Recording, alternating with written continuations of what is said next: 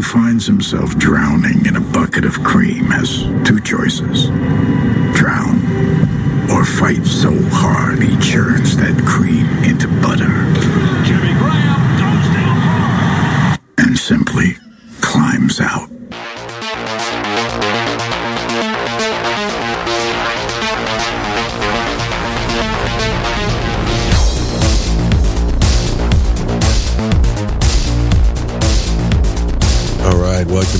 Welcome back, ladies and gentlemen, to the Sunday Wire. This is the final segment of Overdrive, episode 260. I'm here in studio with Mike Robinson, editor of the UK column. Hello, Mike. Good evening, Patrick. And we'll see you tomorrow, Mike, at the UK column studios for the UK column news. Last week before Christmas. Exactly, the last swan song before the holidays tick over.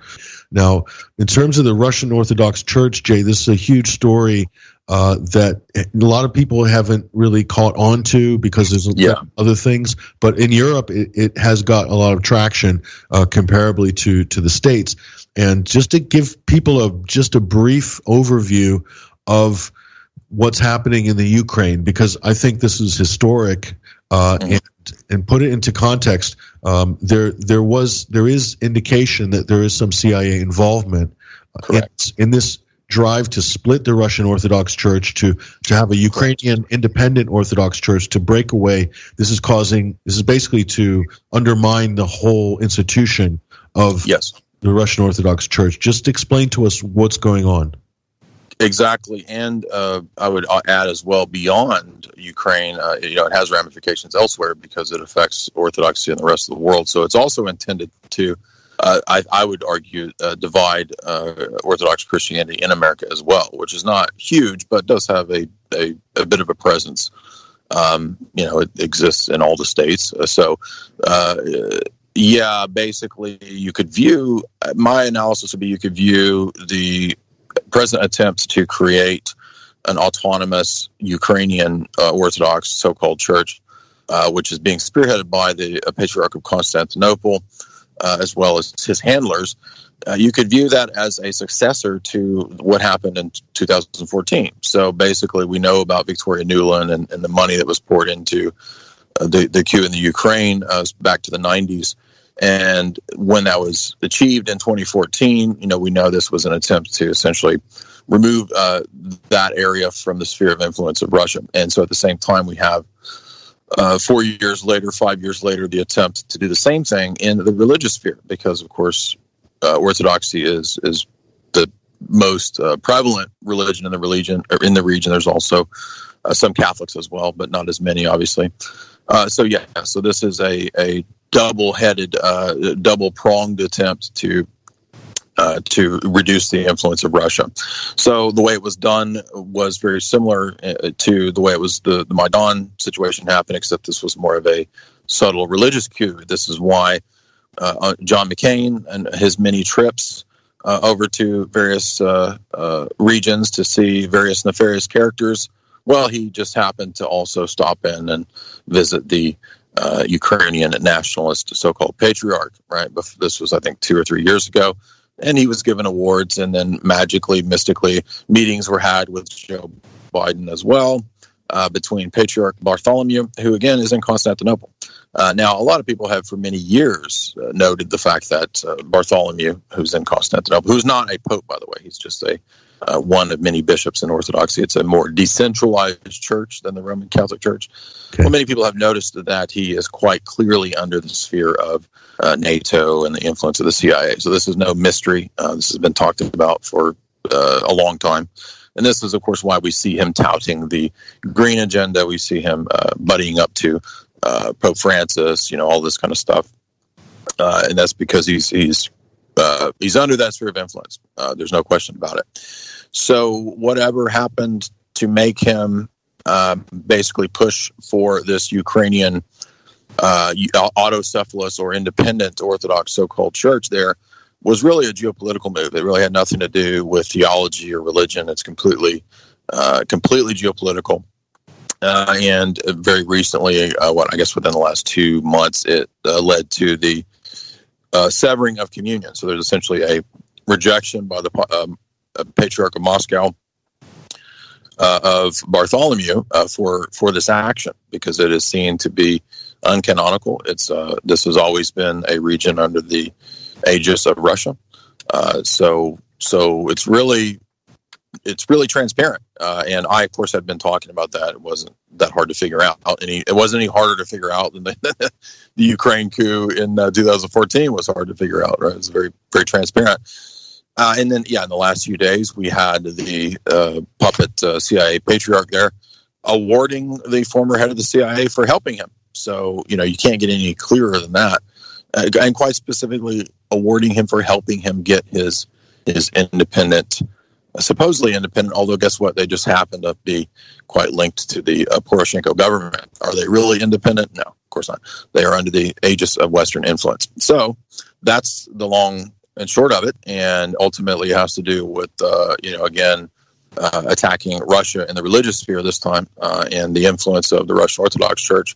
And then in America, it has the effect of splitting basically the Greek Orthodox in America, who are tending to side with Bartholomew because of his status as Patriarch of Constantinople.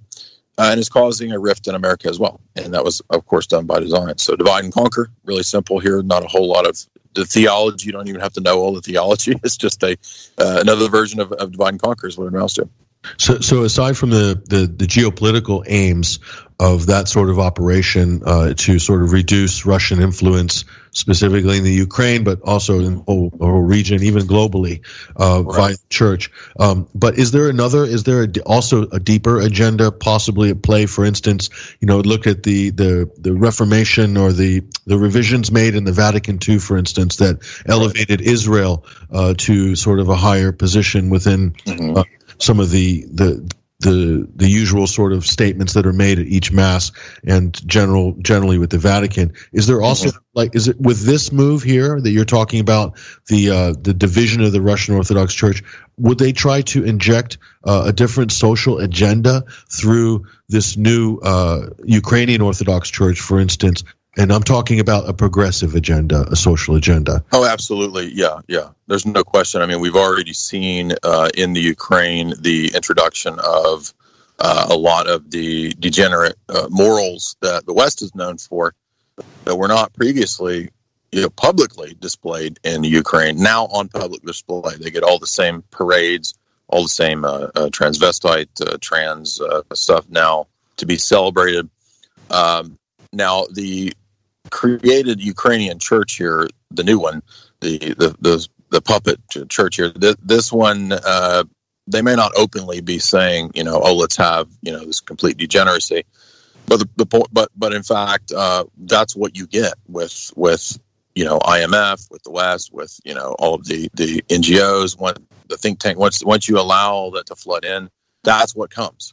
So it whether the puppet patriarch here is openly advocating for the degeneracy or not really doesn't matter, because it's coming along with the 2014 coup and with that government and the open markets, the free markets. Well, that requires open sexual degeneracy as well. That's just part of the market. Everything is part of the market. So whether they are doing that openly or not doesn't really matter. However, they are, in fact, this is the irony of this, is that it was, in fact, Roman Catholics and Jesuits who helped to get this religious coup to help to get it through. Right. So there were actually Jesuits in the Ukraine who, of course, are under the aegis of Rome, which Rome is under the aegis of the West and the CIA, which Wim Hof has documented in his book, unquestionably. So the ecumenical movement was actually a covert tool here, as you were speaking of with Vatican II, in the same way. Yes, so they're trying to sort of coerce. And I think eventually the rumors are that the goal will be to try to bring Bartholomew and the Greeks back under the Pope.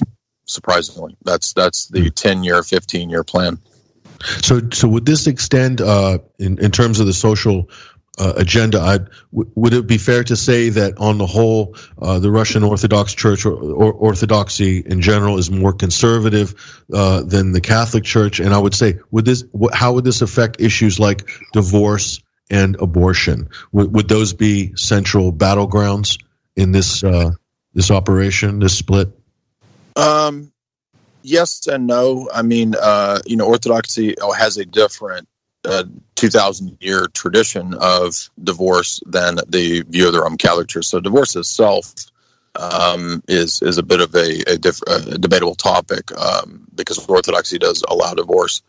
However, abortion, on paper at least, I don't think any of the churches would openly affirm abortion. Neither Catholic nor Orthodox. Nobody would openly affirm it. Pretty much only very liberal strands or Protestants who are very liberal would openly affirm abortion. But there's definitely there is definitely a moral aspect to this. It kind of just depends on which area we're talking about. So in certain areas like the roles of the church and the state, or the roles of men and women, masculinity, this kind of stuff, femininity, the Russian church would certainly be more traditional in those ideas, especially since the course of the Roman Catholic Church since Vatican II, which has gone, more and more and more towards these ideas of progressivism, and we see this with Francis pretty clearly, who's a pretty radical sort of progressive figure in terms of Roman Catholic theology. Yeah, so I'm also wondering as well. Well, the last question would be on this is that I've seen the comment made that especially in Russia there was been a resurgence of the church after the collapse of the Soviet Union, when the Iron Curtain fell. There's been kind of a resurgence in engagement and membership, and basically in the church's role in public life. In other words, the church has become a powerful mediator between the state and the people, basically. Right. And the closer that the government, let's say in Moscow, is more engaged with the church, the better relations it will also have with the public in general, and that right. creates a kind of a balancing situation in terms of society, and that it would be preferable for the United States to try to destroy that yes. that buffer. How do you view absolutely. that? Yeah. Oh, absolutely. There's no question that the idea of what's called symphonia, which is a Greek term for the harmony of church and state working together. So anytime you see a double-headed eagle, that's not a Masonic symbol, by the way. Originally, in the Byzantine Empire, it just signified two heads of the eagle, right? One body, two heads, basically church and state working in harmony, which is the ideal. Never perfect. There's always going to be corruption. But that's at least the ideal, because it just, even from a practical perspective, even if a person doesn't believe in these things, just from a practical perspective, society seems to function a lot better rather than when we introduce all this sort of inverted, subverted, toxic stuff. And the history of what we have in America is very different. So again, whatever one thinks of religious liberty and all those things, which again, even Russia still has religious liberty, they do forbid certain sects like Scientology and Jehovah's Witnesses, because those have, of course, been connected to being intelligence fronts.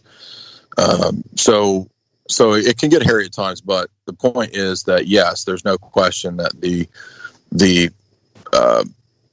even though a person might think that religious liberty is always just an ideal, or that separation of church and state is always an ideal, there can actually be situations where that's weaponized, and it may not always be ideal. So, in fact, the U.S. government absolutely, from a psychological warfare perspective, would 100%, if they wanted to weaken a society, what they would do is, and again, it's not because they care about truth, freedom, and the American way or whatever, Superman's justice in America, whatever. It's because it's a means of psychological warfare and weakening that society. So they would absolutely want to cause any kind of friction or split between the relationship of the church and the state that they could. Yeah, it's interesting. So, and the other thing is, the obvious thing, Jay, is that the church tends to foster and support the family as the central organizing principle of society, right. whereas the international corporation would like to destroy the family and atomize society and get women into the workplace to become wage slaves, basically. And so in that sense, the church is kind of an obstacle to the corporatist culture, maybe. Absolutely. Oh, fundamentally, there's no question. This is why there's really no way to be an atomistic libertarian, laissez-faire neoliberal proponent if you're also attempting to be Orthodox or to be some form of traditional Catholic or whatever. Any of those positions really, it's mutually exclusive with saying that at the same time, but I believe in completely open markets. The market should dominate everything. Everything should be commodified. No. Those are incompatible worldviews, and this is essentially why I made videos, say, critiquing Jordan Peterson.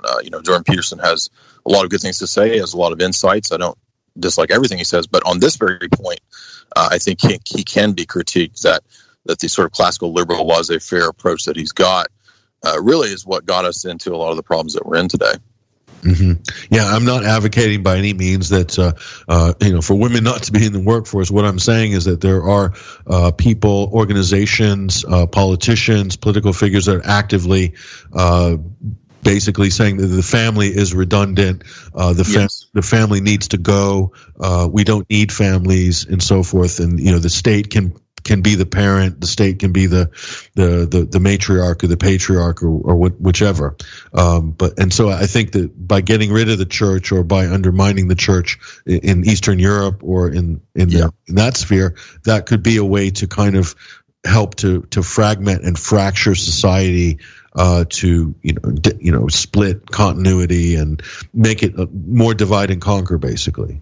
Yeah, I think that we have to just understand there's a level of complexity here. So, for example, sometimes nationalism can be a positive force, but sometimes it can be a tool. So there's not always a catch-all silver bullet solution to, I'm just a nationalist. In every case, nationalism is the solution.